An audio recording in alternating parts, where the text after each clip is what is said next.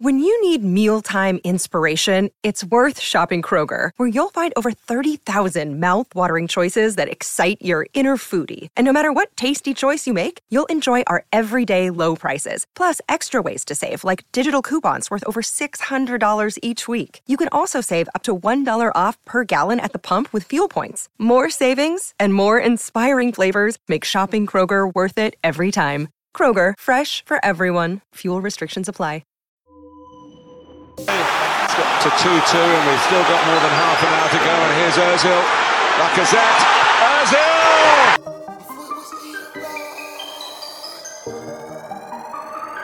Yo! Could it went left, but it went right. Could it went wrong, but it went right. Said it was Ian, but it went right. Man, we got bars on sight. MVP of the night. Tell them to get the positive. We're heading for a classic FA Cup final.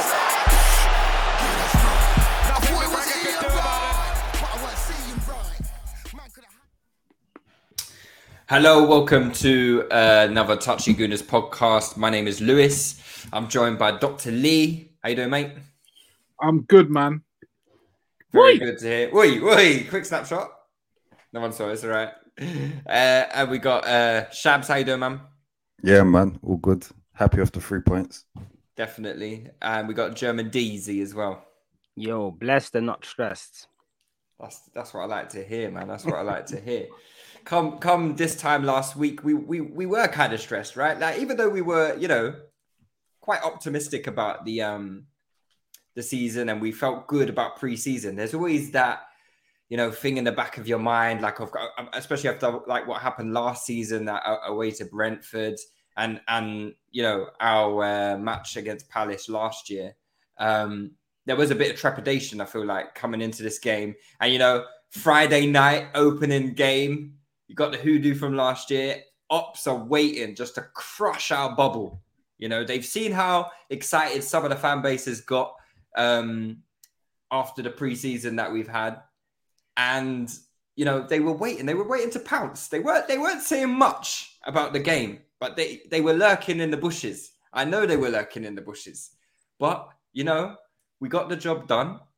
We spared our blushes. We got the 3 points. And, come the end of the season, we might look back at these 3 points and think, that's the difference between our targets and not making the targets, So before we do kick things off and get into the nitty gritty of things, I do just have some housekeeping to attend to. We've got the Touchline Fracas live show, 4th of September at Bellucci's in London Bridge. We're all going to be there, right? We're all going to be there. We've sold over 100 tickets so far, right? Like, it's a serious event. We're going to be showing the Arsenal-Manchester United match live. You know how these events get, right? Arsenal v Man United, it's one for the ages. Listen, we may not be the same teams that we were back then. We're spent forces, but the fact that the fire between the fan bases hasn't gone. So, it's going to be an amazing event. We're going to do the live show after the game like we always do. So the early birds have now sold out. It's just general admission tickets now. I think they're £15. So you can get them from, I forgot the website is, but I'll put it in the bio. So you can get it for £15.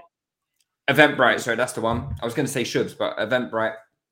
So if you go to Eventbrite, Touchline Fracas live show, it'll be there. If not, it'll be in the bio of the podcast. Come and support us. Join the Touchy Gooners army. Come and support the team with us, and hopefully be victorious with us as well. It'll be really good to see as much of you as possible. Let's get into the game, lads. Dr. Lee. No. I can't remember your prediction heading into the game. I'm trying to rack my brains because we all did predictions before the game. Was yours a positive prediction or an? I said 2-1. I said we win 2-1. You said you win 2-1. So, and you were on the podcast as well, right? Before the game, you had some, fears about, our physicality in midfield and how it would match up to Palace's. Obviously, Palace had a slightly different midfield with no Gallagher, who caused us quite a lot of issues last season in the away leg. Did the game map out how you thought it would? No, because I thought we started better than I thought we would in terms of. I feel that for the first 35 minutes, we really took it to them physically. We actually kind of were winning the physical battle, which was quite good. I did not expect to get completely dominated in the second half either. I thought it'd be a more even game. But so no, it didn't plan out like I expected. But the result, I knew it would be tight, whatever it was. So I mean, you think about it, until that late goal, it was a set piece that separated us, and they had good chances to score as well. So it was a really tight game, which I did think it would be, and we edged the victory. I'm happy we got the clean sheet. But yeah, I'm really happy with the game, to be honest, because at the end of the day, Palace isn't one of those games that I really am going to be looking at nuance. They're our bogey team. We rarely do very well against Palace, and it's because they're set up physically to really disrupt us. It's really not our strength, in my opinion. So Palace away, opening day of the season, just get me the 3 points by hook or by crook, and let's move on, because I'll judge us on a sunny day this weekend at the Emirates facing Leicester. To be honest with you, like Palace, that performance not that fast. Yeah, it's one of those games, like you said, they're a bogey team for us. Last season, they were a bogey team for absolutely everyone, especially the top six. They took 10 points away from top six teams at Selhurst Park last year, I believe, or it might just be in the Premier League in general. And that's a lot of points. That's a big share of your points to be taken away from the top six teams. So we know what Palace are about. I know they had like a slightly disrupted pre-season, which maybe it played into a bit of their slow start. But Shabs, I'll come to you next. What do you think was, Leroy obviously mentioned about how fast we started. How impressed were you with the start? Very impressed. I think we controlled the game. I think there was not a doubt about it. Definitely for the first 30 minutes. Even more than that, a lot of people are saying for the first 30 minutes. I think we were the more dominant side during the first half, really, honestly and truly speaking. I know from about 30 minutes onwards, Palace started to get a hold of the game, and that the catalyst for that was really a mistake from your boy Ramsdale. But I think they started to get a bit of confidence from that moment. But prior to that, it was all us. I think the way in which we started was high energy, high intensity. I think we were all over them. There were players who looked really sharp. Zinchenko, for me, looked really sharp. Played with the right intensity, the right energy. Martinelli, he came out the blocks flying. Jesus, he's another one, just really, really quick. And I think we saw what we have been seeing watching the team in pre-season. So I think it was good. It was encouraging, actually, to see that we've carried some of that pre-season form and that pre-season attitude into the match. All things considered, I was just happy to get 3 points and get 3 points on the board. I think how we scored didn't really matter to me. It was about starting the season well, carrying on some of you want to build and generate momentum. And Crystal Palace, Leroy is right, they are a bit of a bogey side for us. They have been a difficult side to come up against. They were difficult under Hodgson and got the better of us sometimes under Hodgson. They've been quite good under Patrick Vieira as well. I quite like what he's building and how he's building that Palace side. So it wasn't really a game to be taken lightly or a game to be taken for mugs, but I was impressed by the manner in which we controlled the game in the first half. And I think Zinchenko and Ben White did really good. They were quite crucial in terms of our build-up.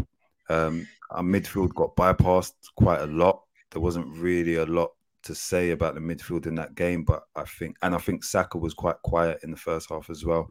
A lot of the play was focused down the left side in the first half, so Zinchenko had a lot of the ball. Martinelli did, Gab Jesus did, and yeah, I was really impressed and happy with them. Yeah, I think you summed it up quite nicely there. German Dan, the game seemed to change after about the half an hour mark. Shabs mentioned that my boy Ramsdale was the catalyst for that, but I also like to mention that my boy Ramsdale also kept us in the game. So Without his heroics, we may not be celebrating like we are right now. Yeah, not Lewis firing back. 2 key saves. Yeah, 2 key saves. I don't know why you loading up the Ramsdale on me. You know what I'm about, bro. Just ask me something else, even you are gonna have to admit that Ramsdale had a good game, right? Am I in court right now? My hand on the Bible. I don't have to admit anything, to be honest. Fair enough. On that save for Eze, and what was the header was Edouard. No? Yeah, so he made 2 crucial saves, definitely. Yeah. Where do you feel like the game changed for you? Like, how did it change? Because we did start really fast out of the blocks. We may not have been creating like loads and loads of chances and shots and stuff like that, but we got ourselves typically into lots of really threatening positions. Either Odegaard wasn't pulling the trigger, or playing a pass that he shouldn't have played or whatnot. There were quite a few occasions like that, right? So where do you think the game spun on its axis? Yeah, I think I do agree. First 30 minutes, we started really strong. I think we were aggressive and we were physical. And territorially, we were dominating the game. And the game took place in Palace's half. We were good at sustaining pressure, retaining possession, and also, keep going back into, areas that Palace didn't want the ball to be. We really unsettled them in that period. And I think what we stopped doing is be as penetrative with our passes. So the execution, I think, took a bit of a slight, I wouldn't say a hit, but, the execution wasn't to the level it was in the first 30 minutes. And then also the energy levels seem to have dropped. I think Palace were conserving the energy, being in the deeper block. And the game, in some ways changed because of that. We were, pushing on to them. They were conserving the energy, staying tight. And then for the last, 10 minutes of the half, they were able to try hit us back. And I think that's what happened here. I think when I was watching the game in the group chat, we were obviously talking, and we did say during the game, we're getting in good position, we're playing really well, but offensively, there's another gear. If it's with the players on the pitch, or if we have to get something else, structurally, we are in a good position, and the structure allows us to be in a good position in games. But offensively, we can capitalize in these situations better. It's either the execution of the players on the pitch, or just having, needing generally more quality. And in that game, I felt, okay, this is Palace away. And as what Leroy said, this is a difficult game for us. So I don't want to overanalyze it, but I will definitely have a look this weekend and, assess and think, I think Odegaard definitely had an off game. The stats that he posted up is not something that he posts up usually. 72% pass accuracy, no key passes. So that's pretty poor on his behalf. He ran a lot and he pressed a lot. So I think on that basis, he did his job to a certain degree. But what I want him for in the team, he didn't do.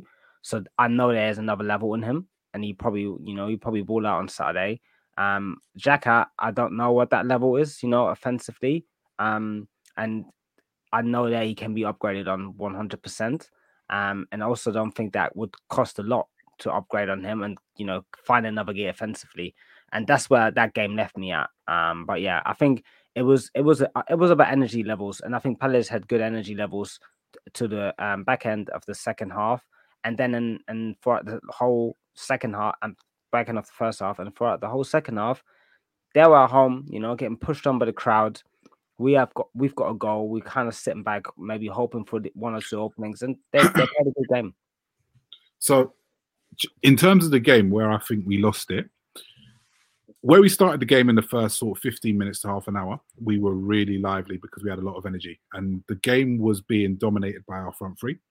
Our press was really good, and we were pressing really, really high up. We were winning the ball high up, and we were causing them a lot of problems.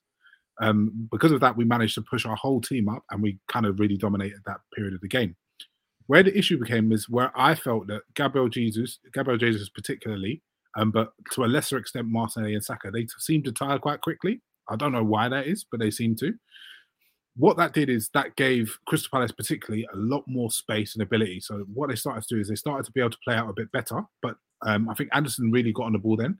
And tactically, I think Vieira changed it and really just started to bypass midfield completely. And all they were doing is dropping long balls in behind the fullbacks. So you saw many, many times Anderson would get the ball and either look to the right back or the left back, and he would drop super accurate balls in behind them and turn us around and get us turned around really, really quickly. We were struggling to deal with that. The second part of that is when it came to the intensity drop when we were trying to play out, I think Odegaard and Xhaka had terrible games in terms of ball retention. And that's unlike them because when we were trying to play out, I felt that our defenders weren't terrible with it in terms of terrible on the ball. But when they were trying to play that pass into midfield, or when Partey was trying to play that pass into midfield, Odegaard and Xhaka just couldn't retain the ball, but in the second half and in the later stages of the first half. So the ball was going back to Crystal Palace. They were putting it long in behind. They were turning us around.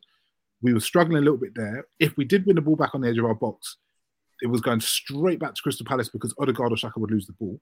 And that's how they got control of the game.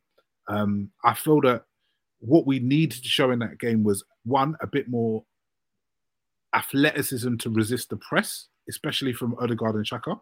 If you had someone who was a bit more resistant and who could retain the ball a little bit more in between the lines and get us out, because we were okay when our defenders won the ball. Like Saliba had a good game. I felt Ben White had a good game, which we could probably come on to him later.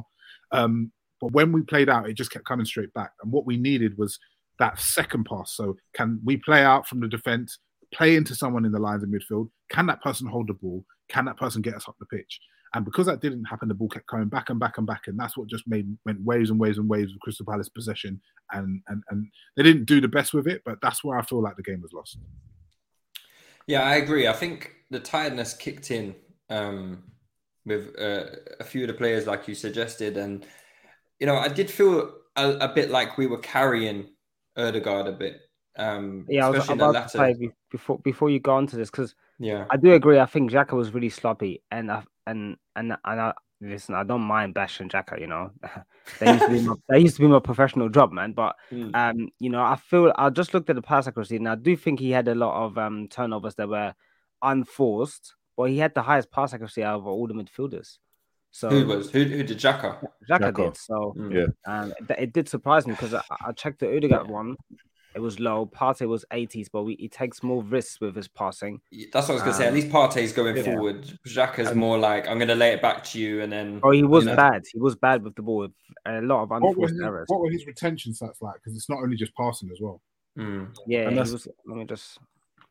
But I think that's what it is, though. 9 times.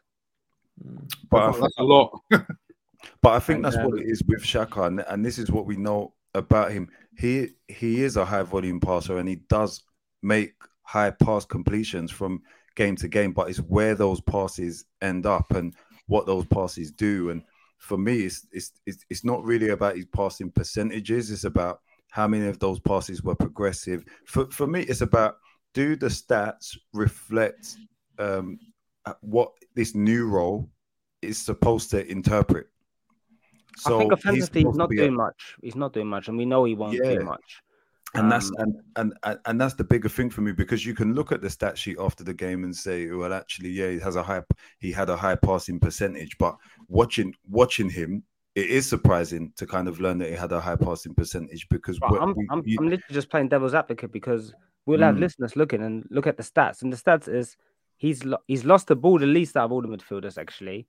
He's passed for highest pass accuracy, and he's won second most duels. Yeah. So, for me, I think in this game, and what did happen, I think we have to, Leroy's analysis and take was spot on. By the way, it was very, very good. It was very clear that did happen, and that, I suppose, is a bit of a criticism, because Anderson played so many passes into that channel. I don't think that we did struggle with any of them, though, to be fair, Leroy. I think Saliba and Ben White did a very good job of dealing with those balls that came into the channel. And between them, they looked quite confident of being able to deal with them.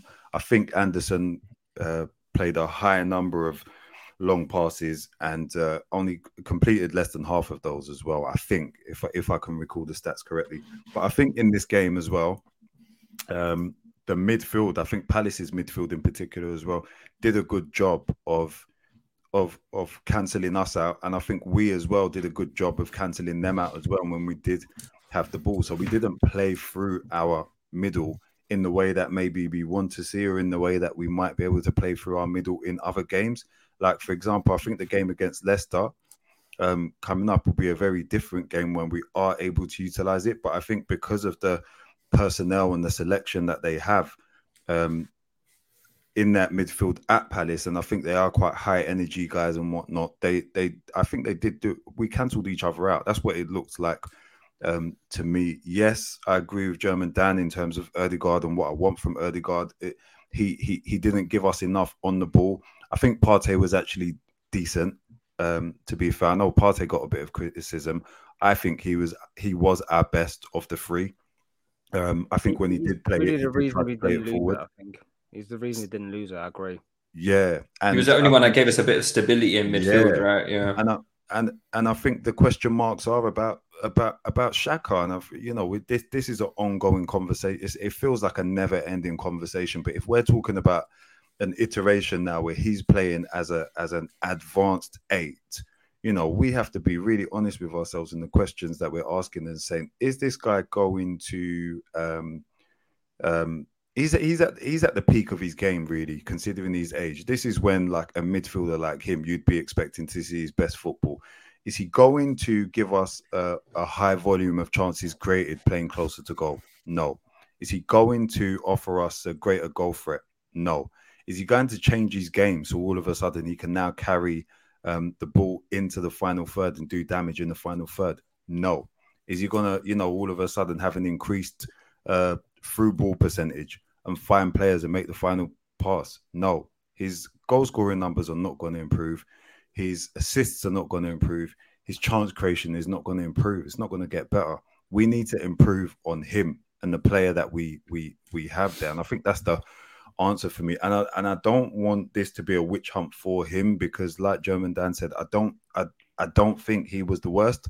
But I'm looking at this team now and the lineup, and I think it's a very good Arsenal lineup, and that is the one position for me which is glaring, isn't it? Obvious weak link. Yeah. It's clear. He's also been using the position. Well, we know it doesn't actually play to the strengths that he has, really and truly. So he's doing a job outside of his ideal requirements in some way, and I'm sure many players do that. But I think he's really out of his comfort zone in that role. I think it's clear. I think he's doing an okay job. I think that's the only thing I can give him. He's doing an okay job, but quite frankly, in that position, there's a lot of players in Europe that we could get, and that would upgrade us. And so we need to go out and do it. It needs to happen this window. We can't be delaying anymore. I don't want to do next year we're gonna get a left 8. No, it's got to be this window.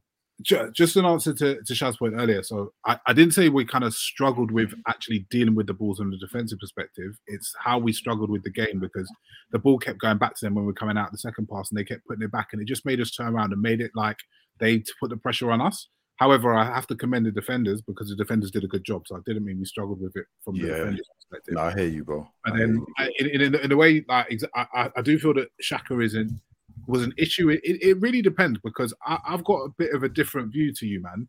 I like a Xhaka profile. I think what he did was okay in that midfield. Even in that position. The problem is, obviously, Xhaka is not a small space player. The higher you go up the pitch, the smaller the spaces get. And the issue is he can't really influence that area of the pitch, because he doesn't have the dexterity, the agility.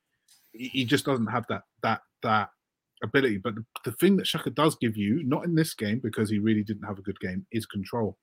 And when we are playing a different type of game, when he's facing the ball and he's not quite high up the pitch, I feel he plays very, very well with Partey, because Partey can be on an island in the system, and it worries me. But Xhaka's always there underpinning him, and he's always quite close, and he really, really gives us control. The games that we play well, Xhaka usually plays well, because he gives us a real good control of the ball. He might not do a lot in the final third in terms of, like I said, in the small spaces, but when he's facing the game and he's behind the ball, I think he's actually quite good in that position. I do agree with you in some games that the reason that you were saying we couldn't progress through the middle, and I think this was Vieira's doing as well. So obviously, Crystal Palace started off in a 4-3-3, but you could see what Vieira was doing, like especially towards the end of the second half. He was just clogging the middle. He made Eze drop behind Partey, so he's basically trying like, look, you're going to stand here and you're going to try and just block an easy pass from Partey. Yeah, and they went into a 1-2, and then it was like a diamond or a box. It was a diamond. Yeah, it was a diamond in the field. And he was just packing the middle and forcing us to go through the sides. Now, when we go through the sides and progress that way, we're going out to the fullbacks, such as that's why Zinchenko and Ben White had so many touches of the ball. But then when you go forward, you've got obviously your wide players in Saka and Martinelli. Those players that are right inside them are the people they need to play off. When that ball goes in and they need to move quickly, those players need to be on form, Odegaard and Xhaka. If they're not on form, what can you do from an attacking perspective? And that's why all our positive play came from when it was high up the pitch, or when Gabriel Jesus was winning it, when Martinelli was winning it. We didn't really have any moves where we built from the back and they were successful, because I think Odegaard and Xhaka were so poor. And that's in that kind of situation, I completely understand why you need a different profile from Xhaka. That kind of game is a perfect sub where at halftime you take Xhaka off and you put Vieira on, because he's going to suit what was going on in that game state. But in different games, when Xhaka's playing a lot behind the ball with Partey controlling the game, I think he does well, man. I really do. I see the value in him. I don't think we should be getting rid of him, and I think him and Partey have a good relationship and partnership on the pitch. So I do agree with that. And sorry, just one final thing on Xhaka. I do want to say these criticisms that I'm highlighting are about what he done on the ball. I like what he did off the ball, without the ball. And I do think what was interesting for me as well were the positions that he took up in relation to when Zinchenko had the ball, depending on where Zinchenko was. I think Zinchenko was very interesting because there were times where he was standing inside as a central midfielder in that kind of 2-3-5 that, you know, we're clearly moving towards. But there were times where he was on the outside as well. But not in the advanced positions. He was just on the outside around the midfield halfway line. And then there were a few times as well where he was high up the pitch on the outside, almost kind of like left flank, left wing, left forward position as well. And I think Xhaka's positioning relative to where Zinchenko was always quite interesting for me. And when Zinchenko was advanced, Xhaka would kind of, you know, take up a more defensive, cautious position. And I think that's obviously minded to if he loses the ball or if this breaks down, I'm in a position to cover. And I think that is part of Xhaka's, tactical discipline and his understanding of the game as well. So I don't want to completely bash him. My issues with him are primarily about what he is unable to do on the ball, but off the ball, there is a use for him there definitely. Yeah, I think the game that you're probably talking about that Xhaka is probably going to excel in is probably on the weekend, right? Against Leicester. I can see Xhaka having a really good game against Leicester. We're probably going to have 60% of the ball at home, and you know we're gonna be playing in Leicester's half for the majority of it. And I think those are the games that probably suit Xhaka. And I hear what you're saying, Shams. Like there was definitely that kind of I don't know quite how to put it, but it was sort of like overlapping. And do you know what I mean? Like a fullback and a winger playing like overlapping. You know, Zinchenko would move into midfield and Xhaka would be in the left back spot, and then you know it was like lateral. It was like lateral movements. Yeah, and that's it was an interesting change of play. 100%. Yeah, it was interesting. And I don't think Tierney doesn't really offer you that. You know, it's Tierney is very much a traditional left. Let's talk about that. Yeah, we could talk about Zinchenko. I thought Zinchenko, for me, I don't know much about him, right? City players in general. When I'm watching Man City, I'm not really watching for man like Zinchenko. I'm watching for your KDBs, for your Sterlings, your Silvers, Mahrez, Jesus. I'm watching for these, man. So Zinchenko is kind of one of those players that I never really paid attention to. So I wasn't sure what we were buying really. But after that first game and what I saw in pre-season when he did play, I think it was just in the Sevilla game, I was quite impressed actually. I think in the second half he jaded a little bit, and I think there was one instance in the second half just before he got taken off where I can't remember who it was, just absolutely rinsed him. Was it? Yeah, absolutely rinsed him on the right hand side. And then that was the point where I was like, right, okay, cool. Maybe we do need someone just to go back to that solidified left back who's just gonna sit there and stand Ayew up and not get beat, and just hold his position well. But generally speaking, I was quite impressed with Zinchenko's performance because I think I can see what he's going to offer this team. He was doing more of in the first half anyway, he was doing more of the dictating of play than Xhaka was. He was kind of like and I think it maybe contributed to why Ødegaard had a poor game as well. I think Zinchenko took a lot of the playmaking responsibilities away from Ødegaard. I don't know if that was by design of the system or just how the game panned out, but it did seem like Zinchenko was our primary playmaker in the first half at least. And then, as you guys have already mentioned, like second half came, we kind of got overrun a bit and we couldn't find those positions anymore, and so we found ourselves pinned back a little bit more. But yeah, Dan, do you wanna chime in on the Zinchenko stuff? Yeah, I do, because you guys cooked me when I put them Zinchenko videos in the group chat. And I said, you put in some meaty video. No. I put the videos in and I said, look at the videos, look at the opposition, look at his operation speed. He takes 1 or 2 touches max. He plays through the press. He plays forward on 1 touch or 2 touches and nearly all occasions. And these are the qualities that we don't have at left back. So I 100% understand why we are looking for this guy. Yes, I don't think he's a good defender. I don't think so. But on the ball, his quality is so evident and it's so clear, especially at left back. It's easy for him. There could be a man on and he'll just go past him quickly and pass around the corner. He's doing reverse passes from left back. Tierney's just not doing that. He's comfortable getting it on the half turn, getting it in midfield, getting on left or right foot, playing it first time, spraying it quickly over the top to Saka.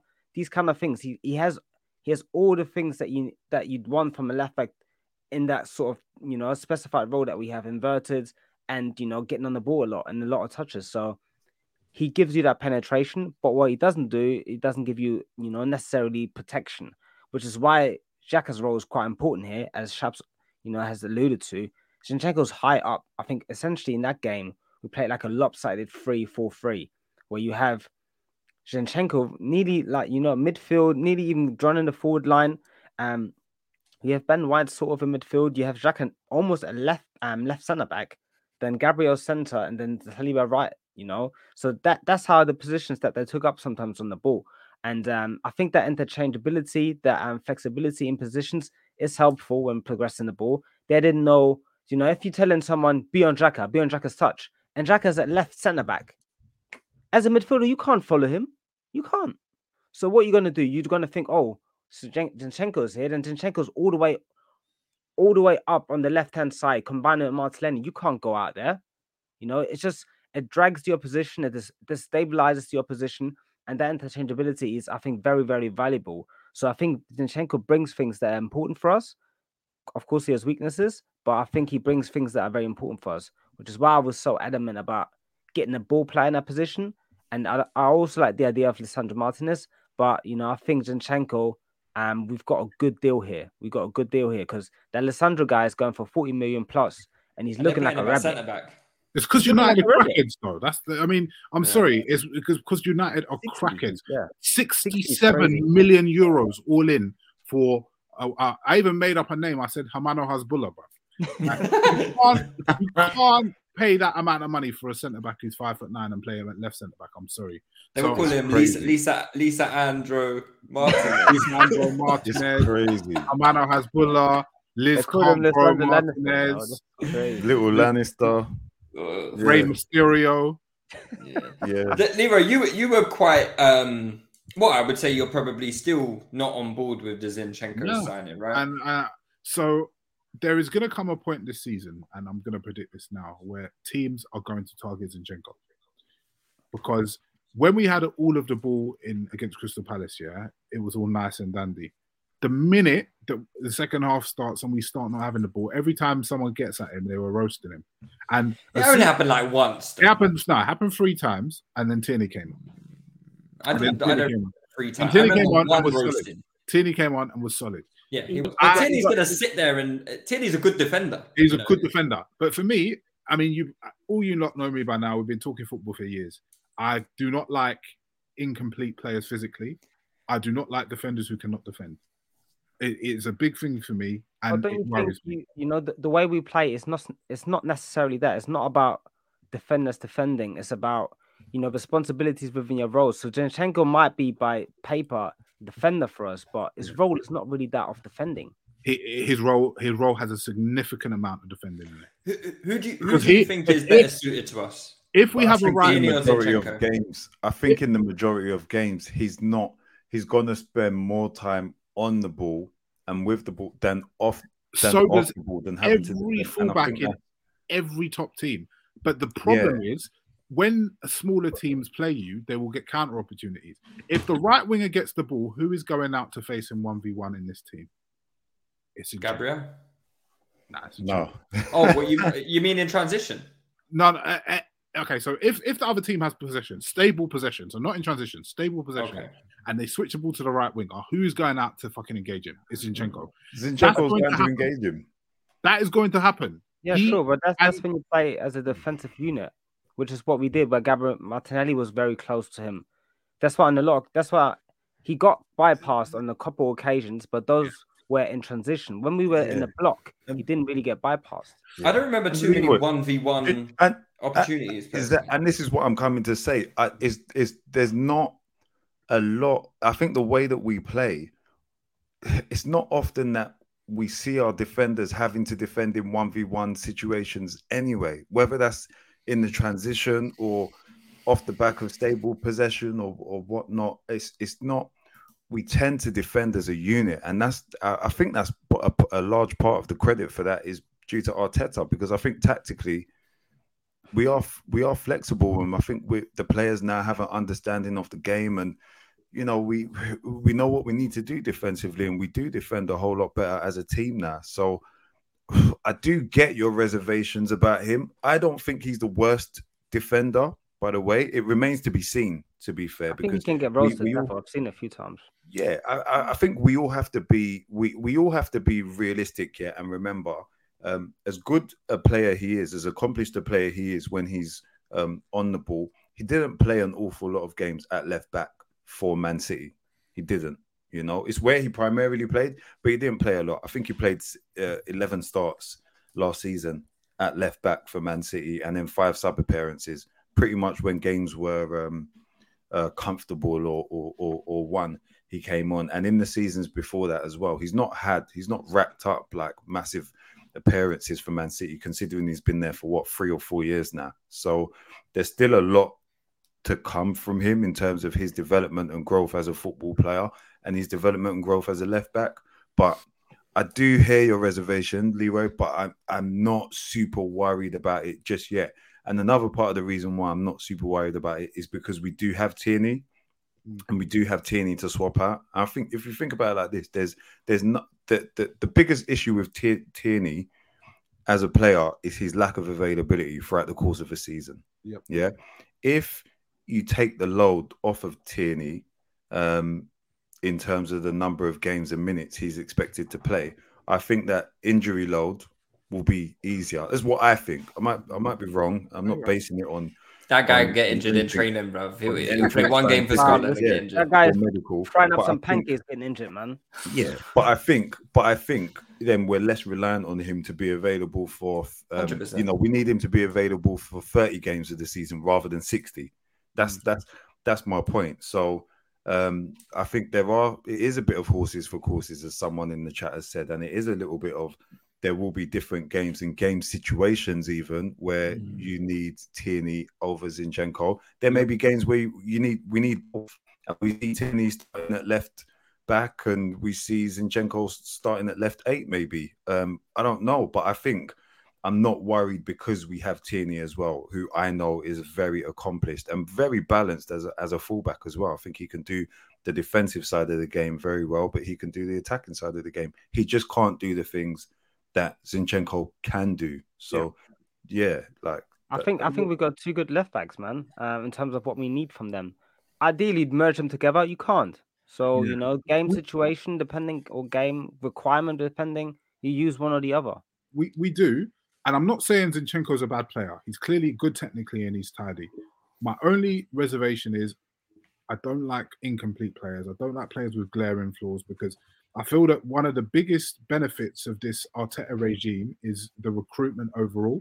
And we've recruited complete players. One thing that we've seen is the recruitment of 2-footed players who can solve loads of problems on the pitch.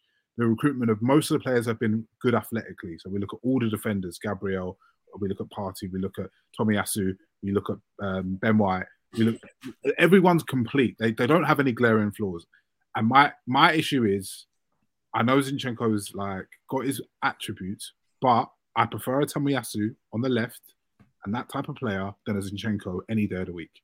Because I just feel that you need to minimize your weaknesses and you need to minimize points that are pressure points that people can exploit your team. And I feel that Zinchenko, over the course of this season, will be proven to be a pressure point where people can exploit our team and a weakness that gives the Crystal Palaces of this world and the West Hams of this world hope. I want a team to suffocate them and give them no hope. That's all. I think Zinchenko is capable of probably doing both, right? He's probably going to be a weakness to exploit, and he's probably going to be someone who's really going to improve us offensively, right? Because even from that first half against Palace, he was involved in absolutely everything, and I do see, when we're talking about Xhaka and his deficiencies, I do see Zinchenko being someone who's able to to offset that. Yeah, exactly. Yeah. He really overtook Xhaka's role in the team to progress the play and stuff like that. So I can see both sides to the coin. I personally haven't seen enough of Zinchenko to say he is this horrendous defender. Maybe I'll see that over time, and hopefully not. Hopefully it's not as bad as Leroy's suggesting. But it's an interesting one because the game against Leicester, I would say it probably suits Zinchenko a bit more. Would you guys agree with that? If you were to choose one of Tierney and Zinchenko? Yeah, at home I'd assume we'd have good possession. Leicester would definitely sit off us, I think. We should be camped in that half really. So I'd think so too. Yeah. Leroy, do you agree? Sorry, what was that? Sorry. No, I was just saying. Do you think the game against Leicester would be more suited towards Tierney or Zinchenko? I'm going to say after I've just cussed him out for however because I feel that, especially in the first half, I feel like we're going to, especially at home. I've got a good few Leicester fans who are friends who are Leicester fans, and they're telling me they're very worried about their season. They're telling me they're not convinced that they're going to do very well. One guy saying they're going to get relegated. If they lose Tielemans, they might, Then if they lose Maddison, Fofana, Tielemans, or two of the three, they get relegated. And that's quite possible, right? I feel that with the way our tails are up, I feel like we're going to dominate them. So I feel like Zinchenko will be quite important to that. But we bring on, I see us bring on at 60 minutes. 55 minutes, bro. Yeah. As long as we're winning, because I don't want someone like, I don't know, what's his name? What's that winger's name? Harvey Barnes is giving the business. Harvey Barnes ain't there. He's injured. Oh, he's injured. No, he's Adam Lookman. That's the one. Adam Lookman. Yeah, he's gone. He's in Italy. What? Yeah, I can't lie. I don't know who Leicester's players are. He left. But we'll get onto this. Though. Huh? Permanently. Yeah, he's been sold. Yeah. Insane. I think what team is it? Atalanta or something? How this guy get a break? I actually think he's good, I would actually have him on Arsenal. I like Adam Lookman as well, but I actually have him on Arsenal.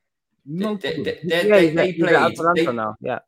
played two attackers against Brentford. They played Maddison and Vardy, and James Justin and Castagne as the wing backs. Right. Kieran Dewsbury Hall and Didi and Tielemans in the middle, literally no attackers. We need to dunk on them. I need to. They had Iheanacho on the bench, Daka on the bench, Perez on the bench, and Dennis Prater. We need to run up the score. We need to run up. Yeah, they're not a good team. They've fallen off a cliff. Do you know what? Aren't their owners in duty free, so they got no peas? Because obviously pandemic. Probably. Uncles That's probably why they're going to sell all three of Madison, Fofana, and uncles and aunties aren't stopping at duty free and spending their life savings no more. You're taking the piss, man. One thing about Zinchenko though, in that game, because I didn't realize how bad Ødegaard was playing until Zinchenko's productivity dropped off.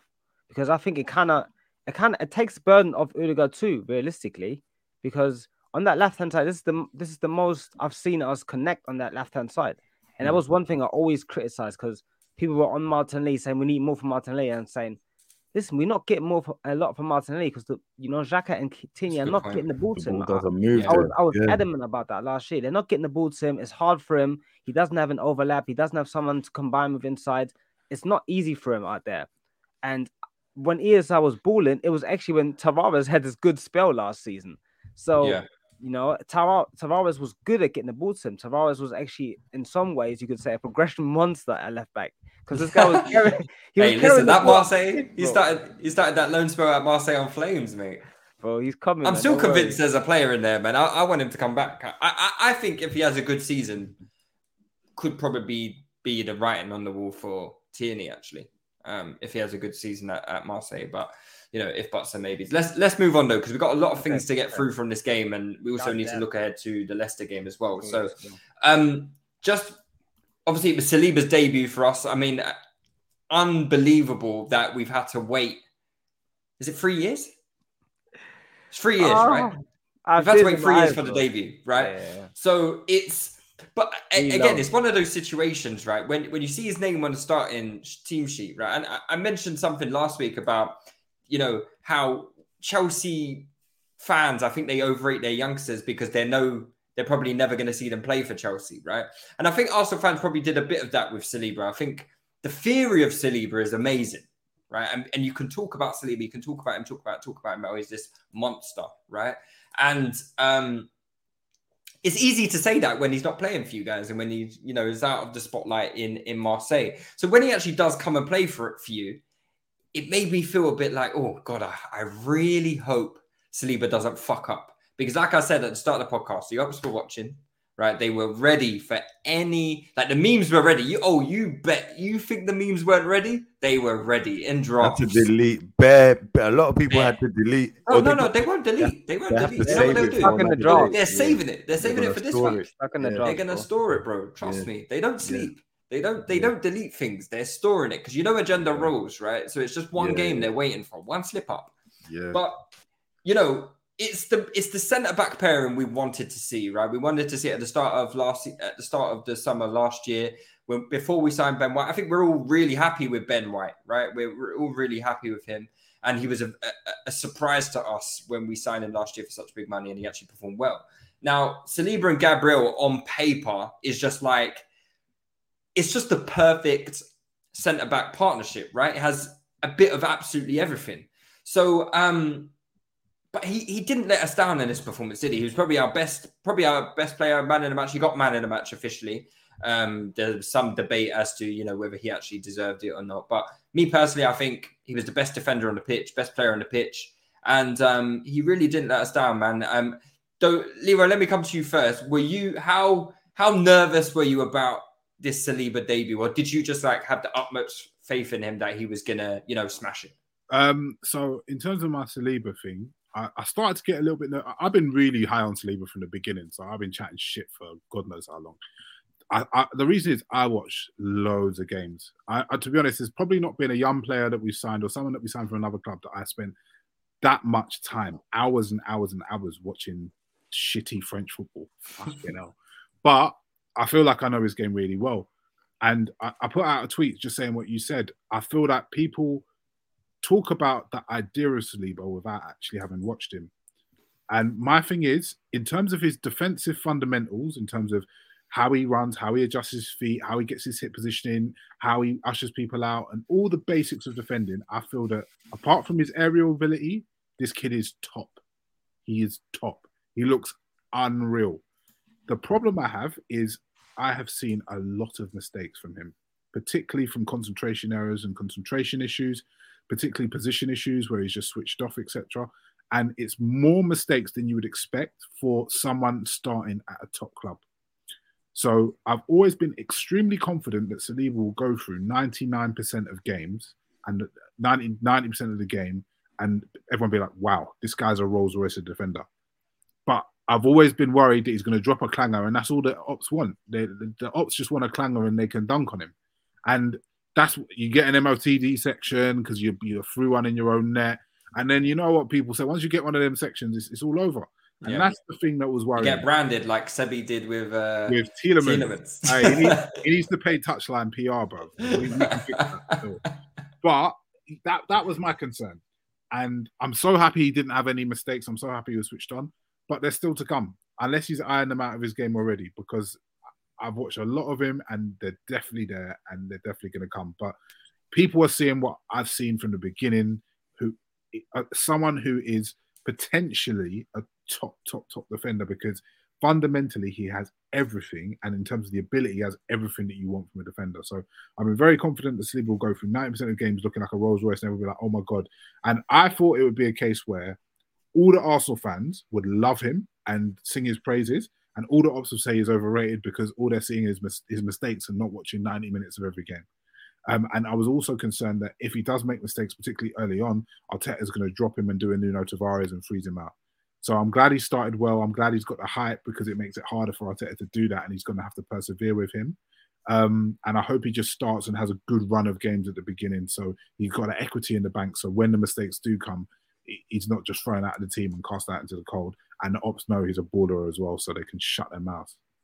100%. Couldn't agree more, man. I think Palace as an opposition, right, is an interesting opposition to come up against, because it really does. They really do kind of like typify the Premier League. You know, really fast wingers, tricky wingers. You know, strong and powerful centre forwards. You know, good movers of the ball, and they are a Premier League opposition. When you think of like hard away days in the Premier League, you think of Crystal Palace, right? Their team is just set up to cause you stress.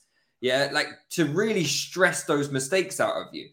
And he just didn't put a foot wrong. He excelled in challenge after challenge, duel after duel. Shabs, you know, speak on Saliba, man. How impressed were you? Yeah, man. Just on your point about Selhurst Park as well. My brother-in-law is a season ticket holder, and he was at the game on Friday, and I was with him earlier, and he was just talking about the place was roaring on Friday night because everyone's excited. It's the first game of the season. The fans were up and made noise, and they were geared up and tanked up from early, and it was a bit of an intimidating place. And then everything that you've said about Crystal Palace and the type of team they are, and the type of team that Patrick Vieira is building over there, you know, kind of in his image, like in terms of physicality, and they're an imposing side. You're right; they absolutely will stress you. And he just came in and dealt with everything that was thrown his way. And I think this is the benefit not only of a loan, because you have to think he was on loan to 3 different clubs across the 3 different seasons. You know, he had the loan back to Saint Etienne, and then he had the loan at Nice, and then he had the loan at Marseille. If you know anything about Marseille, yeah, and you know about the Stade Velodrome, and you know about the atmosphere in that stadium, or if you know about the ultras, those fans are absolute sickos. Sickos. I swear, Patrice Evra, when he fly kicked the fan, it was Marseille gate. I swear it was a Marseille fan, because those fans get on your neck, yeah. And then he said he don't care about football again and whatever, yeah. He's played week in, week out throughout the course of a season in that stadium, in that environment, in that atmosphere where the fan base is demanding, yeah. And it was an opportunity for him to iron stuff out, iron out his game, get match experience under his belt and whatnot.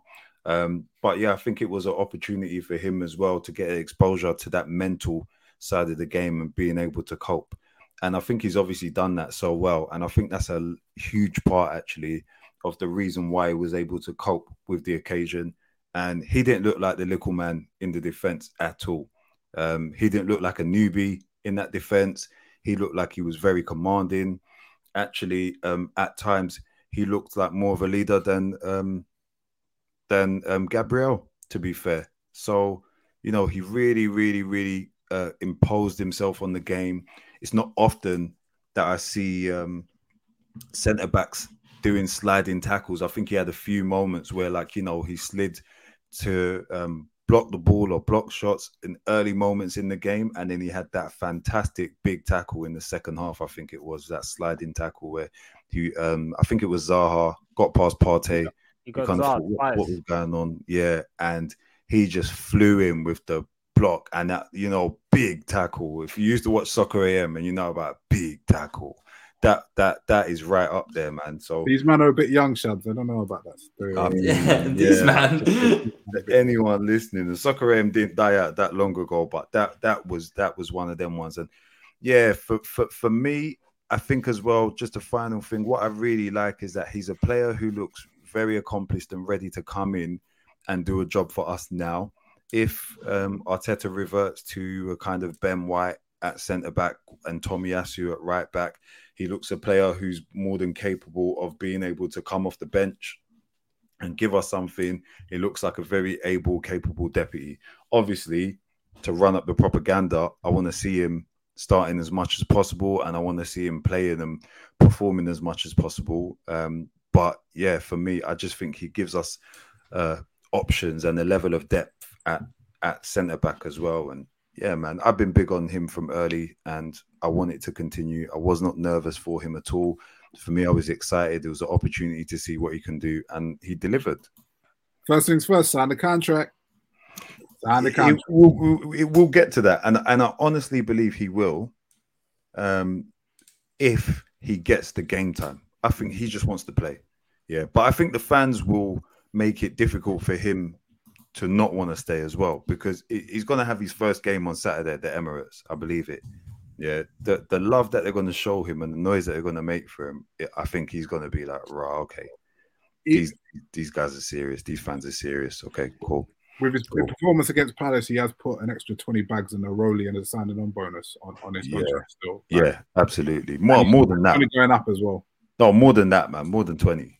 He's in a great position, isn't he, Saliba? Like, yeah, he's gonna have us over a barrel at the end of the season, is it? We're just gonna have to give him. Yeah. No, they need to be sorting that really by the end of the window or shortly after. Yeah, we're going to be having to give him, I think, like 120 to 150 a week. Yo, really? But listen, that's going to have to. But that's calm. Like, if he's going to your centre back for the next 10 years, that's not calm, bro. That's not calm, bro. You lot, I swear, you lot. You're tight, bro. You're tight, bro. You all have to spend money. I swear. Leroy, you are too tight, I'm man. Keeping it real. That's what I think we're going to have to give him. Hey, listen. Saliba. Dr. Leroy drives a Tesla and he said we like to spend money. Yeah. Hey, I lie. Saliba's going to be our best centre back, in my opinion. Yeah. Ben White is on 120 something plus. Gabriel is probably going to get a new contract. He's going to get around that range. Gabriel's on 80, around that. Sorry? Gabriel's on what, 80 grand or something? Wait, they're talking about a new contract. I thought he's on 50. I thought he's only on 50. Yeah, no, if you're right, I think he's actually on 60 grand. Sorry, my bad. Yeah, Ben White's on like 120. Saliba is a 21-year-old who's probably on about 20 racks a week at the moment. And you want to give him 120 from 20. Man's coming to train in a Nissan Juke, bro. They need to give him up that bread. He's a full French international, you know. We've got to give him that 120. Probably go to the World Cup. I swear down, yeah, like you can't walk into Arsenal and say, "Yeah, I need a contract for 120." Listen, that's what he's asking for. I'm saying that's what we need to give him. Leroy, man, stop. We need to give him it. Bruv. You don't put the crown on too soon. I've been waiting. You don't put the crown on too soon. Honestly, if you don't run in our budgets, yeah, we'd be like Man United. Everyone on 300 bags. You take 300 bags. You take 300 bags. Everybody on 300 bags. Crazy people. Why trying to hold the guys down, man? Go on, German. Go on. Finish up on Saliba. I've been waiting on the Saliba thing because from the very beginning, I've been a big fan of Saliba, and I've been running up the Saliba propaganda, you know. And I've been watching him, you know. And I agree, he makes mistakes. I wouldn't say I'm as worried as you, Leroy, about the mistakes because I think people put unrealistic expectations in general on young defenders in particular, and especially the defenders that are under more scrutiny get analyzed more harshly. So if we're looking at the young defenders in world football right now, some of the best we would say Konate is definitely up there. He got eased into the Liverpool team. He played a good role last season. He's made mistakes. He's made glaring mistakes that have cost Liverpool goals, but he's also saved them a lot. And he looks like a good prospect, in my opinion. Fofana plays for a team that doesn't get as much scrutiny as a big club like Liverpool or Arsenal. He has made mistakes, but because people don't watch every game of Leicester, people don't really, you don't really know his game as well. But he's made mistakes because I've watched his games to understand if he makes the mistakes that a Saliba makes. Someone like Upamecano makes way more mistakes than Fofana, Konate, and Saliba. He plays at Bayern Munich. All these guys make mistakes, in my opinion. Even the very best right now. Van Dijk just made a mistake on the weekend against Fulham, a couple actually. So I think in general, defenders are in positions where they make mistakes. Yeah, Saliba is actually crazy that we had him at as a debut, his first game for Arsenal, and he didn't put a single foot wrong. That's actually crazy to think about that, because you'd expect him at least to give a foul away or do something a bit rash. Nothing like that happened. In a very hostile environment, a very difficult game to manage where we were under the cosh, he was completely flawless. And that speaks to the potential that this guy has and the ability he has. Will he have games where he makes a mistake or two? Sure. We've seen last season, we can all agree, Gabriel and Ben White both played well for a majority of last season, to be honest. They make mistakes that cost us games. It is what it is. That's the trades. That's where we live in the world where defenders have to take risks. They're in situations where they have to commit, and sometimes they get it wrong. So be it, At the end of the day, we have someone in Saliba that's not a regular talent, man. It's just not. What he does is not regular. This guy has been on loan, and every single time he's been on loan, he's been a certified starter. Saint-Etienne is a big club in France. He came through the academy there, made his name, then stayed after we signed them. Nice is a bit of a smaller club, and I think particularly that Nice loan kind of rattles him because they thought he'd come in at Arsenal and play straight away. And especially the early games at Nice, he was shaky. He was shaky in those early games. Definitely. Was that the loan that he went mid-season though, isn't it? Yeah, he'd been playing in the fucking under 23s and shit. Like he was clearly not. He had 6 months off. Yeah, he was rattled. I could tell by the way he was playing. We killed him with that. That was that was bad management. Well, in the end, he ended up playing a lot of minutes, and we should pay him 120k just for that bad management. It was bad sequencing. Why are you taking him out and not letting him play for 6 months? I'm doing business with all of you, man. Before my life ends, I'm doing business with all of you. This guy, man. Go on, finish up. Yeah, so Nice, and then he does the loan to Marseille, and I think people don't quite understand. And Shaps, you've already alluded to Marseille. People don't understand. People are talking, he should go Newcastle. Who the fuck gives a shit about Newcastle? Honestly, right. Fofana is at Leicester. He's had an amazing season where Saliba has only played 6 months, and he couldn't even talk about the French national team. Saliba goes to Marseille, plays well. Where is he? In the French national team. Marseille are a huge club. They're probably the biggest club in France, historically. So they're a huge club. I one guy I work with, he's a Marseille fan, man. He tells me all this shit. So it's a big, big team. And even if you speak to if Saliba and Fofana hypothetically have a conversation, Saliba is telling them, I'm playing for the big team, you're playing for Leicester when he's at Marseille. I'm telling you, this is how it is. I think it's just a perception in England, especially. You instantly think the Premier League club is bigger. But on the continent, that's not how people perceive it. People will look at it. It's a massive footballing country as well. Yeah, exactly. These guys will look at it and say, this guy plays for Marseille, this guy plays for Leicester. Yeah. So they played in Europa. They finished second in the league. They're a big team. They're the big team with big expectations. Yeah. So and he did really well on that loan. Really, really well. So it's all I'm saying is he's not a regular talent. He will make mistakes. Sure, everyone makes mistakes. But this is a gem. This is not a regular talent that we have here.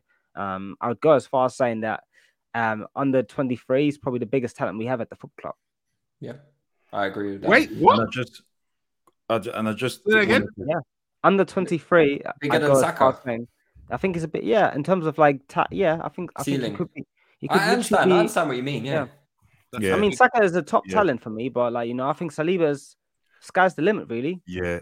No, for me, Saliba could like play for Real Madrid. Like Real Madrid will come calling it for him, and I don't think that's out of place. I think Saka's got the heights, but I don't think that like Real Madrid, for example, would knock on Saka's door. Not You're just saying yet. Saliba could win the Ballon d'Or? I think so. Not the Ballon d'Or. I don't think it's I can win the think so. Ballon d'Or. If we're talking about them Cannavaro days and that, no, I'm joking. Ops are going to clip that up. No, I'm joking. I think he can play for like a seriously elite team.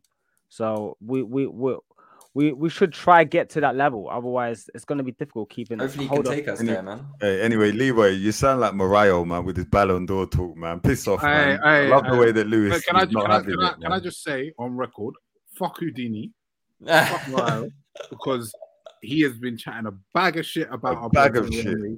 We're coming for you. Not today, maybe on a Patreon piece, but we're gonna catch you slipping, brother. I'll catch you slipping. I'm so glad he's been getting cooked on Twitter. Go and read the. Do you know what?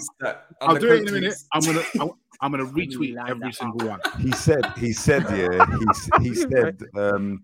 He said, if you're an Arsenal fan over the age of 20 something, I don't respond. I don't want to talk to you. I said, look at this guy. We're gonna catch him, you know. Man was talking about Paolo Maldini, you know. Listen, that was the nastiest. When's the last show? Fourth.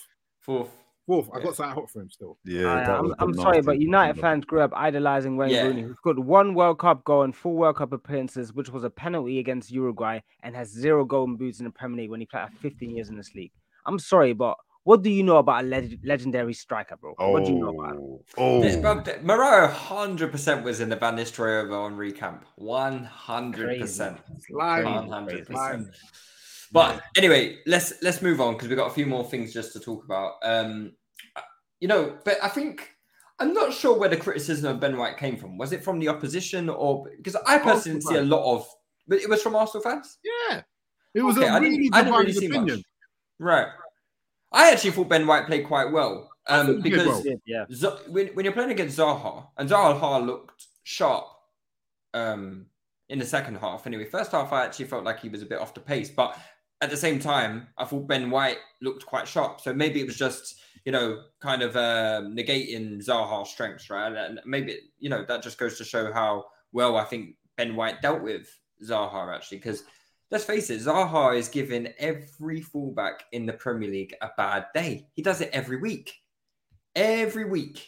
And, I was listening to another podcast. I can't remember which podcast it was. And they were saying, as much as Zaha is a challenge physically, as much as he is a challenge technically, with his skills, he's also a challenge mentally as well. Because, he is one of those players who is trying to get inside your head. He's diving around all over the place. I bet you he's in Ben White's ear the whole game talking shit. You know what Zaha's like, right? So I actually thought Ben White dealt with it quite well. It's his second game at right back for us, or third game maybe after preseason. Yeah, man, I was really impressed. I don't think he had too many tough moments against Zaha, and when he did, Saliba was there. And I think when you're a fullback, knowing that your right-sided centre back has got your back like that, I think it probably does give you a bit of a confidence boost. But yeah, man, how do you guys feel about Ben White's performance, and how do you like him at right back? Do you think he's if Tomiyasu comes back tomorrow, what are you guys doing? I'm not changing Ben White right back. Yeah, I'm not changing it. If Tomiyasu comes back, he comes back. He's got to earn and fight for his place again. For me, I'm keeping this going until something goes wrong. Personally, because I think there's a level of defensive solidity across those players. Yeah, across all of those players that I think, actually, they look quite formidable. And I think that's a hard defensive set to break down. Obviously, Zinchenko defensively being the weakest link. He's not a natural defender. But I think those three, the combination of Gab, Saliba, and Ben White, I'm not changing that at all.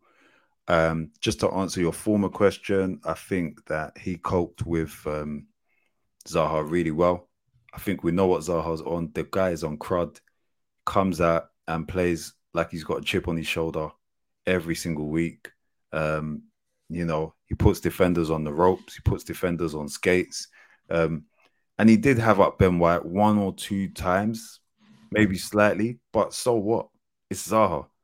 That this is one of the best 1v1 forward guys in the league. So I don't really care about that. For me, Zaha won the war on Friday. Ben White won the war, sorry, on Friday night. And I think he coped with, he dealt with everything that was thrown his way. And I don't think there's a lot more to say about it, really. German? Yeah, I think people need to understand that you just can't. There's a certain level of attacker, certain level of forward that you can't contain. You can't contain them for 90 minutes completely. It's not possible. And Zaha is one of these players. If he's on it, and he usually is on it in the big games. Against West Ham, he might not give a fuck. But when it's the big games and he knows it's Friday night or Monday night, he's going to be on it and he wants to show out. So you can't contain him. I think Zaha actually played well, but Ben White also played well. So it was a good matchup. It was good seeing Ben White, dealing with him, handling him. But a couple of times Zaha got away. That's what's going to happen. I would say Zaha's the evolved version of Saint-Maximin. Saint-Maximin, you can get away from people, but he doesn't have that proper danger because he'll get away, stop, and come try to do it again. If Zaha gets away from you, it's real danger. Like he'll shoot, you'll create. So I think he's difficult to handle. He's very strong in duels. He's a formidable player in my opinion. So I think Ben White did well to deal with him. And I think in the first 60 odd minutes, people were saying Zaha had a shit game. No, Ben White had a good game, which made it difficult for Zaha.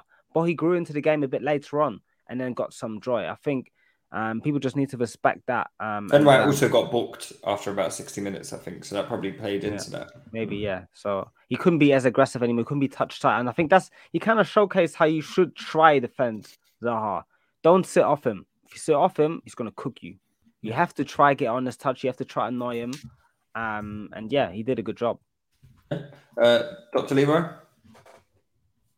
Yeah, I thought Ben White did well. And I feel like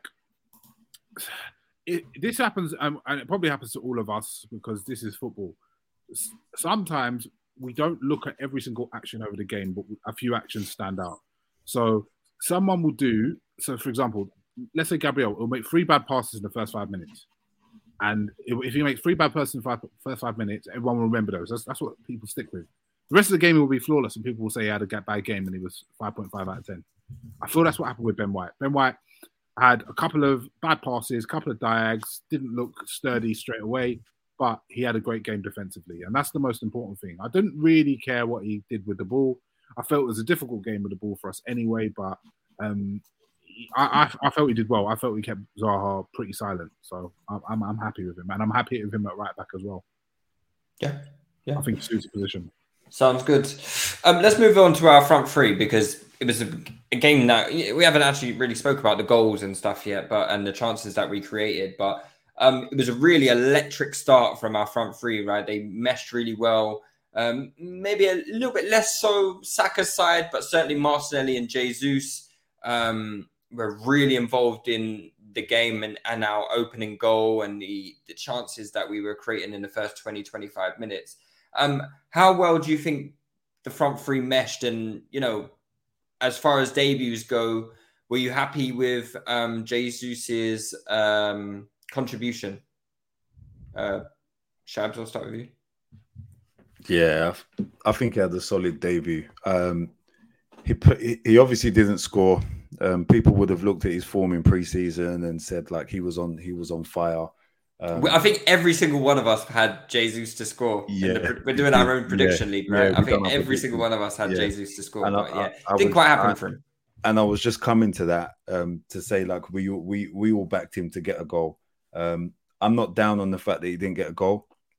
I think the biggest takeaway for me watching Jesus on Friday was realizing just how much Laka held us back. And I've always known it, and I said it at the time, but you're seeing Jesus just moving with such a, like, his movement was fluid. He moved with speed. He moved with precision. Like, you know, I think he was so unpredictable that I think our players didn't always know what he was going to do.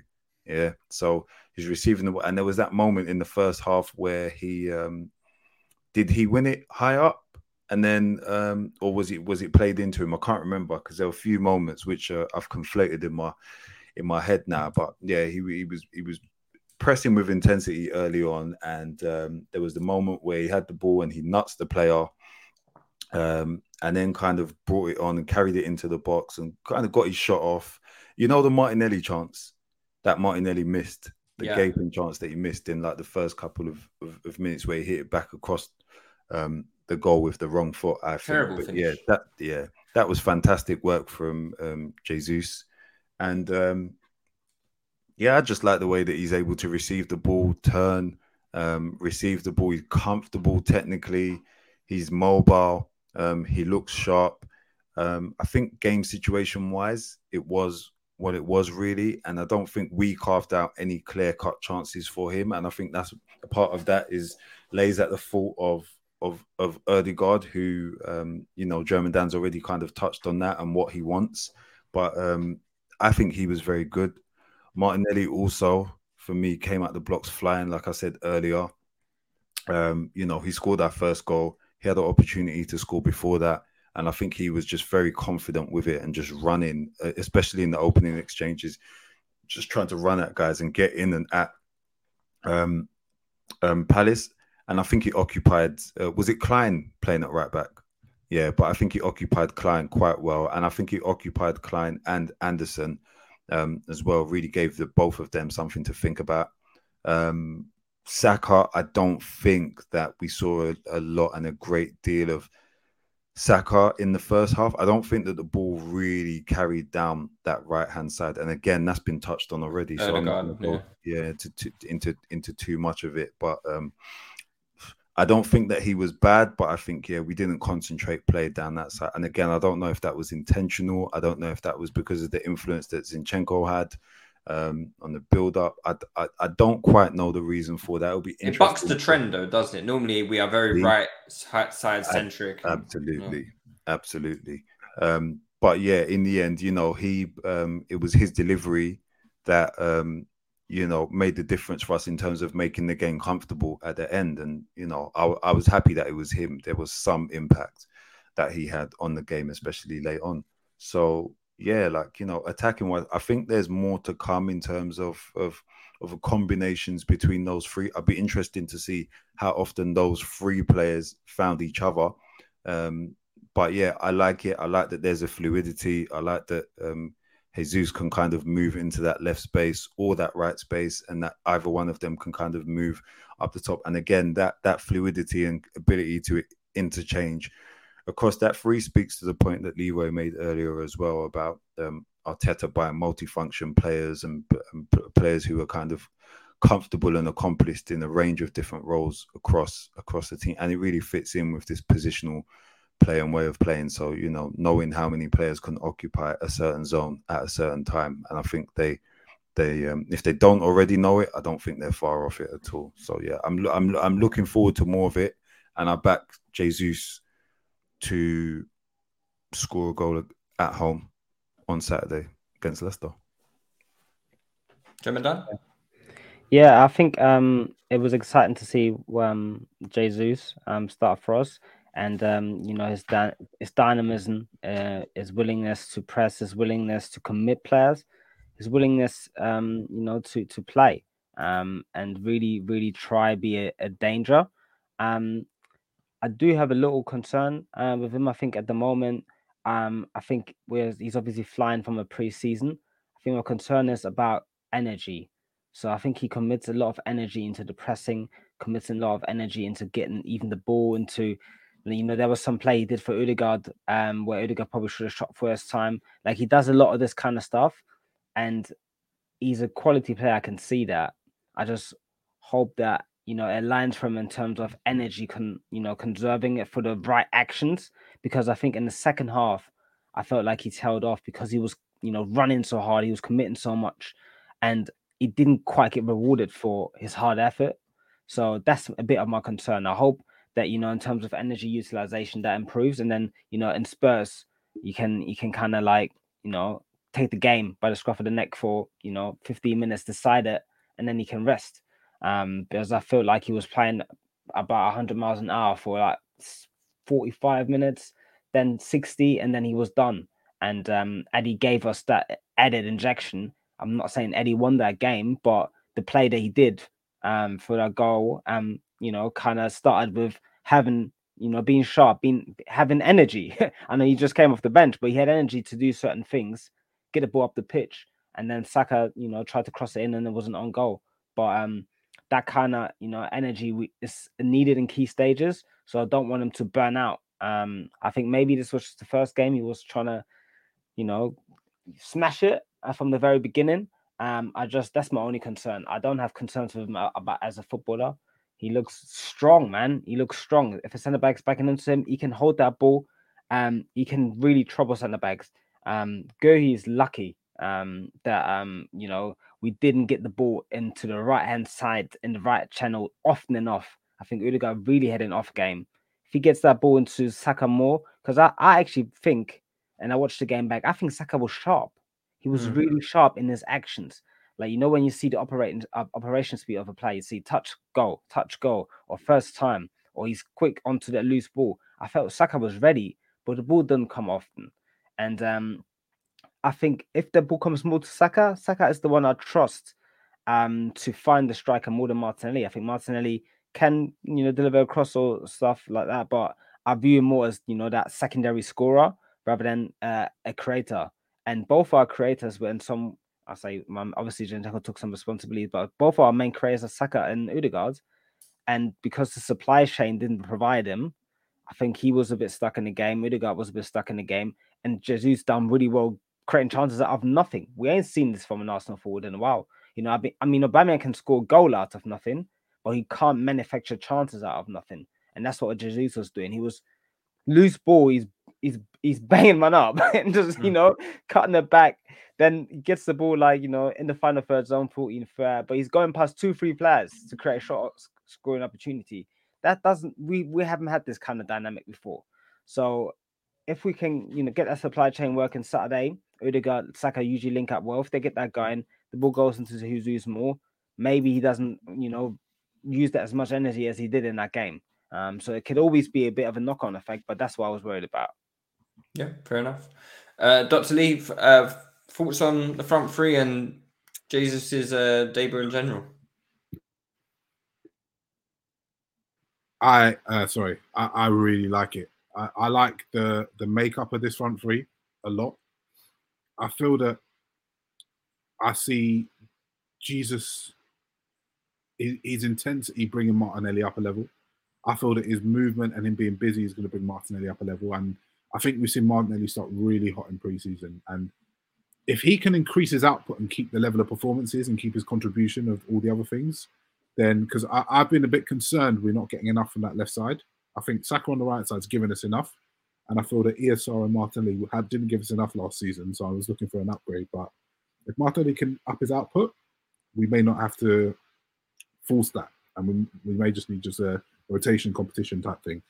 But I really like that makeup, and I think that's going to be the front three for a long time. And I think ESR is going to have to fight tooth and nail to get his way back in. In the same way, he'll be back. Don't worry, man. He'll be back, man. Don't worry. I'm in the same way John Dan said. I think Jesus blew his load. Pause. But he went too heavy, man. He was running like a headless chicken. Not headless chicken. He was running just a lot. Eager to impress, man. Eager to impress. And I feel that he'll temper that when he calms down and he settles down, gets his first goal, gets his first couple of goals and stuff like that. But really and truly, I feel like there's so much that hinges on Martinelli really going up a gear this season, because if we do, and then if we get the strengthening in midfield, I think we're going to have a very, very good season. And I think that front three is going to score and create hatfuls of goals. Yeah. This front three has got a lot about it, man. And they're all three of them are players that we really like as well. So it's threatening, doesn't it? Yeah. But that's the word I'm looking for. Didn't it just feel that they're more threatening? Yeah. Together as a front three. Yeah. They're a very complete front three, I think. Yeah. You know, in terms of like their attributes so blending together. Yeah. You know, there's a bit of everything there. But yeah, let's move on to some listeners' questions before we wrap things up. FIFO, he asked, do you guys feel Saka has been a bit reluctant to take on his man recently and opts to pass it inside? Is it instructions or just lack of confidence? I don't really notice it. I think Tyreek Mitchell is a very good 1v1 defender, actually. He didn't really give Saka a sniff. You know, I haven't really seen a reluctance from Saka to go 1v1. I just think maybe Palace identified Saka as our strongest attacker, and I think they managed to stop the supply chain to Saka, number one. And number two, when Saka did receive the ball, it wasn't really in any favourable offensive positions, really. You know, the one time it was, he, you know, got the ball in, we scored from it. And he had like a chance on his right foot as well, where he blasted it wide. But yeah, it wasn't like his best 1v1 game, but I think at the same time, we also have to like identify the fact that, you know, Tyreek Mitchell is no slouch. You know, coming up against him 1v1 in not exactly favourable positions, it's going to be a tough game. So, but yeah, did you guys notice any reluctance to go 1v1 or any concerns in that regard? I think Saka was, as you said, Mitchell was a good player defensively. I think Saka was, you know, he was trying to hold the ball to get people to come support him rather than just try to take the guy on by himself. And that supply chain was fucked, man. The FBI, you know, confiscated everything on that right hand side. So, I think he was okay. You know, let's see how he does. Who's he playing against this weekend? On the left, who plays for left? Leicester. I can't even think who's left as left back is. Is it James Justin? Is that his name? Justin, yeah, maybe, maybe decent, but decent, I think but I'm pretty sure Saka's beat him up before. Yeah, I was gonna say barbecue, man. Saka's gonna cook him, man. Yeah, but I think the other thing is that Saka, to me, he looked like he did have some defensive responsibility as well. He actually did that role very well. He did do that role very well, and I think that might be a reason as well. Because he was definitely a bit more cautious. He didn't press as aggressively as the others did, and actually, it looks like Ødegaard. Part of the reason why Ødegaard done so much running and covering as well was because he would sometimes go and press or try to close down Mitchell to allow Saka to drop off to cover for Zaha as well. And I think that's one way that Mikel Arteta did look to try to negate the Zaha threat. But yeah, he did look like he shouldered a bit of a defensive responsibility, which might have, I don't know what that might have done. That might have made him tired, you know, in terms of getting up the other way. It might have exerted more energy. I don't know. Apart from what we've already discussed here, I don't know the real reason behind it, but it is something that I noticed as well. He did shoulder a bit more defensive responsibility than Martinelli had to on the other side, for example. Yeah. That's one thing we absolutely need to get, though, is our players back, because boy, I was looking at the bench on that game, and you know we were saying we need to do something, we need to change something in the game, but it's like the bench was looking so weak. You know, it's like, who do you really bring on? You know, and yeah, it's important that we don't burn Saka out this year. We need to share his minutes, and you know, when you're 2-0 up, maybe, you know, bring on someone else, or you know, if the game is comfortable, let's not burn this kid into the ground, man. Did Pepe make the bench? Was Pepe on the bench on Friday? Yeah, he was. Okay. Yeah, I was gonna say that I don't think I wanted this guy on. Wow, imagine Pepe. I don't think I wanted him on. I was just curious. Yeah. It's important we get ESR back, Vieira, because I think those are two players who could have come on. Like Eddie came on and did really well. Tierney came on and I thought did quite well as well, actually. Yeah. It's important to get these players in, because games like that, especially with the 5 subs now, these players are going to be able to make differences on the pitch. And we just had no options really. You know, no options that we liked. Anyway, we had options, but they weren't exactly favourable options. Leroy, did you notice anything from Saka that you were concerned? I didn't see anything at all. I just felt that we didn't feed him enough. Got to feed him, man. He's hungry. Man, 100%. Juga Benito, he asks, if you had a choice of adding either Prime Cesc or Prime Santi to our current midfield, who would you choose? Cesc all day.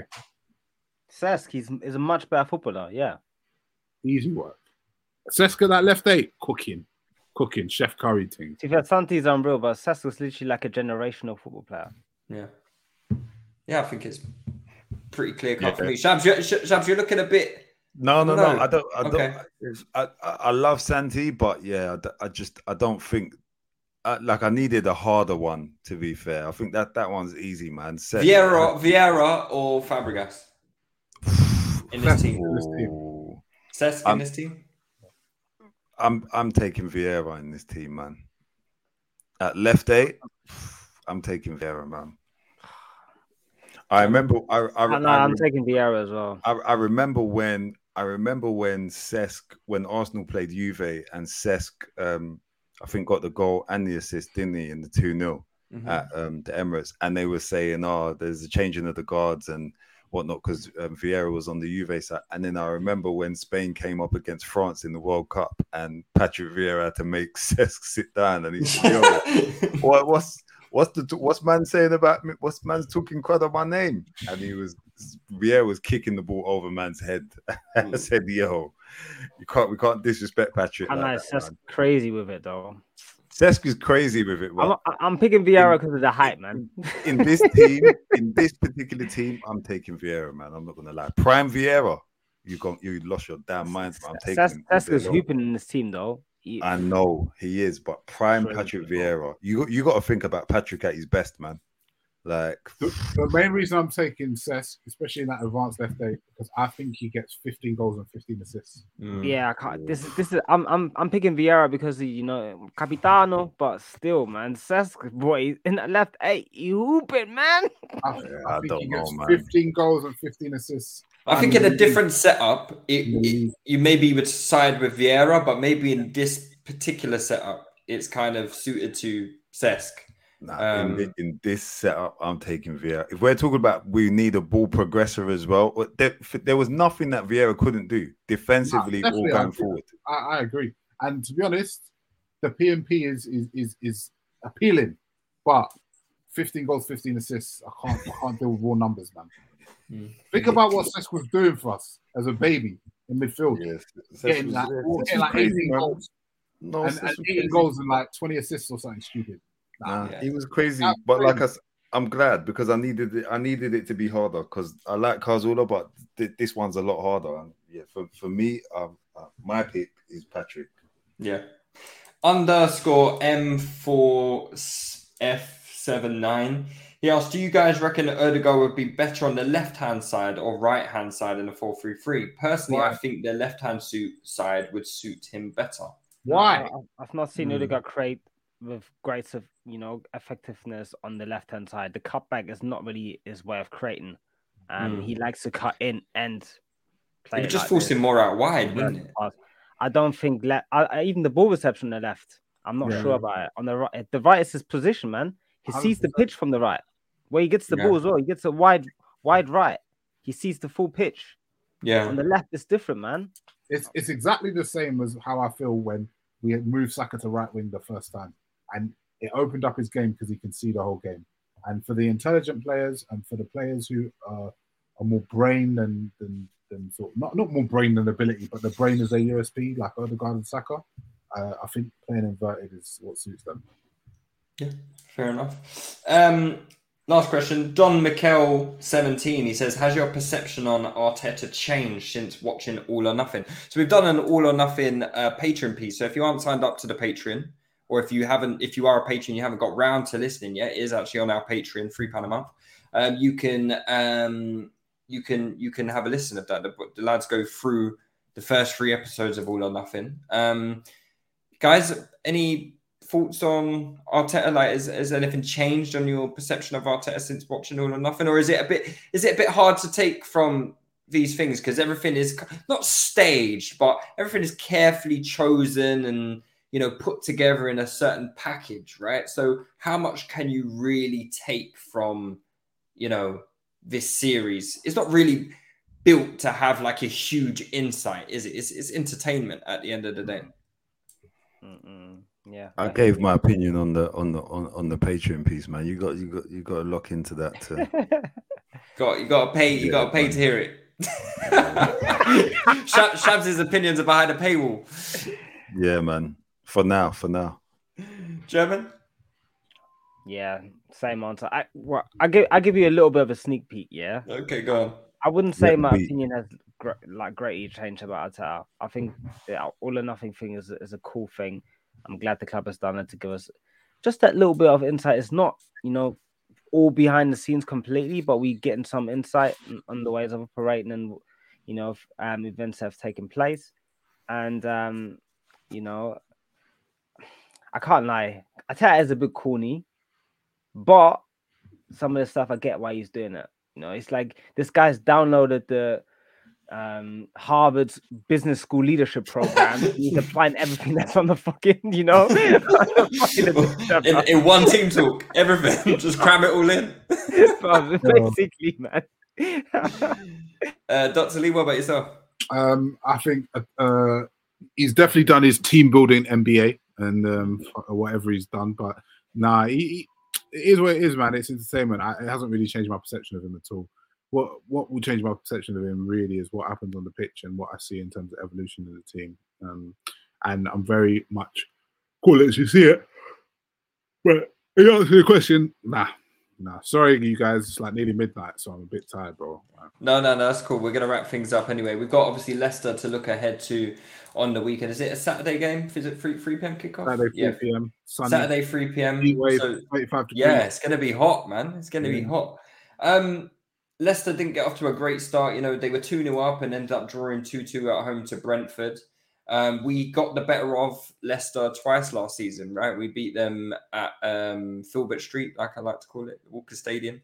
And we obviously beat them at the Emirates as well, which was actually, I felt like, one of our better performances of the season. I really enjoyed that Leicester performance at home. Hey, Filbert Street you're so dumb. It's just making me think Casey Keller and Dennis Bergkamp packing him in, bro. Casey Keller. Hey, Filbert Street is so cold. It's a throwback. But yeah, it's a game that I'm expecting us to get a comfortable 3 points. This Leicester, we've already spoken a little bit about Leicester's deficiencies, and they really have done. I don't think have they signed anyone? They haven't signed anyone, right? Only club in the top 5 leagues to not sign nobody. That is insane. Absolutely insane. I told insane. you, duty free. Uncle Benjamin is not buying from duty free. They have no money. Yeah, they ain't signing them. They ain't selling enough of them. Calvin Klein 1. Is it Calvin Klein 1? The perfume. They ain't selling enough, bro. The big multi-packs of Cadbury's. What are they called? Celebrations and that. Like, they ain't selling enough of them, bro. Bro, why do you think they're holding out for that extra 2.5 million for Tielemans, bro? Otherwise, they're gonna have to make all their backroom staff redundant. I hope Tielemans ain't trying to dunk on us, though. Like, he needs to go easy on us. He needs to take it easy. He needs to cool off, take it man. easy on us, bro. Nah, he's gonna dunk on us still. Otherwise, he ain't getting his move. Do you reckon? Yeah, I mean, no. Well, he's gonna try, but Xhaka to dominate him for the 7th time in a row, and then us, man. All the people on Twitter are calling for us to sign the guy to improve us that Xhaka dunks on every year, twice a year. It's all right, man.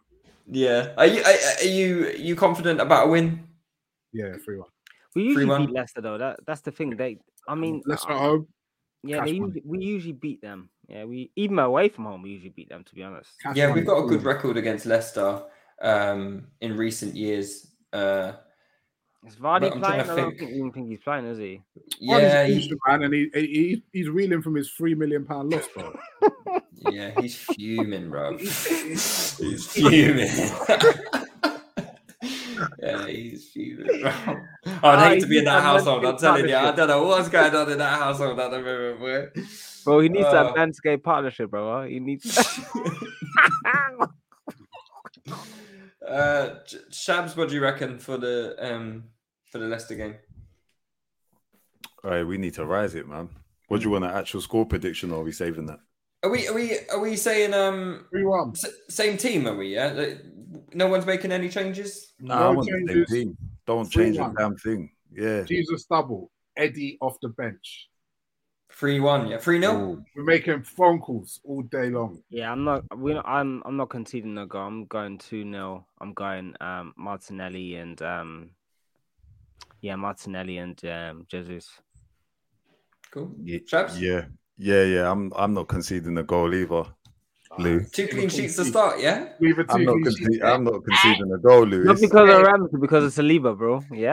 Wait, you're lucky we didn't manage to fit Ramsdale in today, because listen, Ramsdale had 2 really good games against Leicester last year.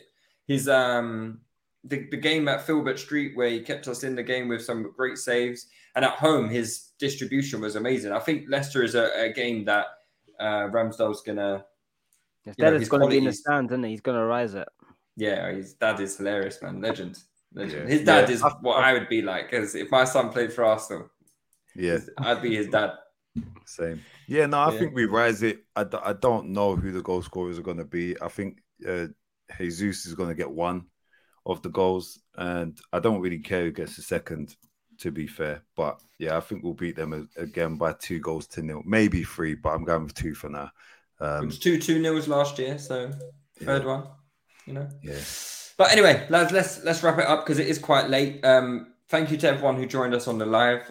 We appreciate all your comments and stuff like that. Like I said, we've got the live show coming 4th of September. There's a limited amount of tickets. I think capacity is something like 120, 130 people. So like I said, we've already sold over 100 tickets, right? You do the maths. There isn't much tickets left. So be quick. Buy them. And we'll see you there. We'll be back sometime next week after the game. We'll do a Patreon piece after the Leicester game. Hopefully after 3 points, man. 2 out of 2. Come on, man. We've got a nice little run coming up. Let's make the most of it. Get points on the board and start feeling good about this season, man. And hopefully sign a few more players as well to improve this team. But anyway, lads, thanks for joining me. I will see you soon and take it easy. To 2-2, and we've still got more than half an hour to go. And here's Ozil, Lacazette, Ozil!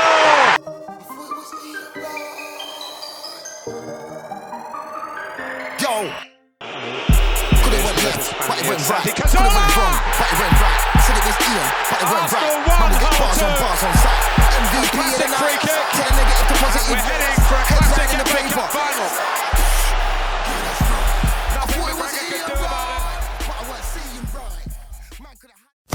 Sports Social Podcast Network.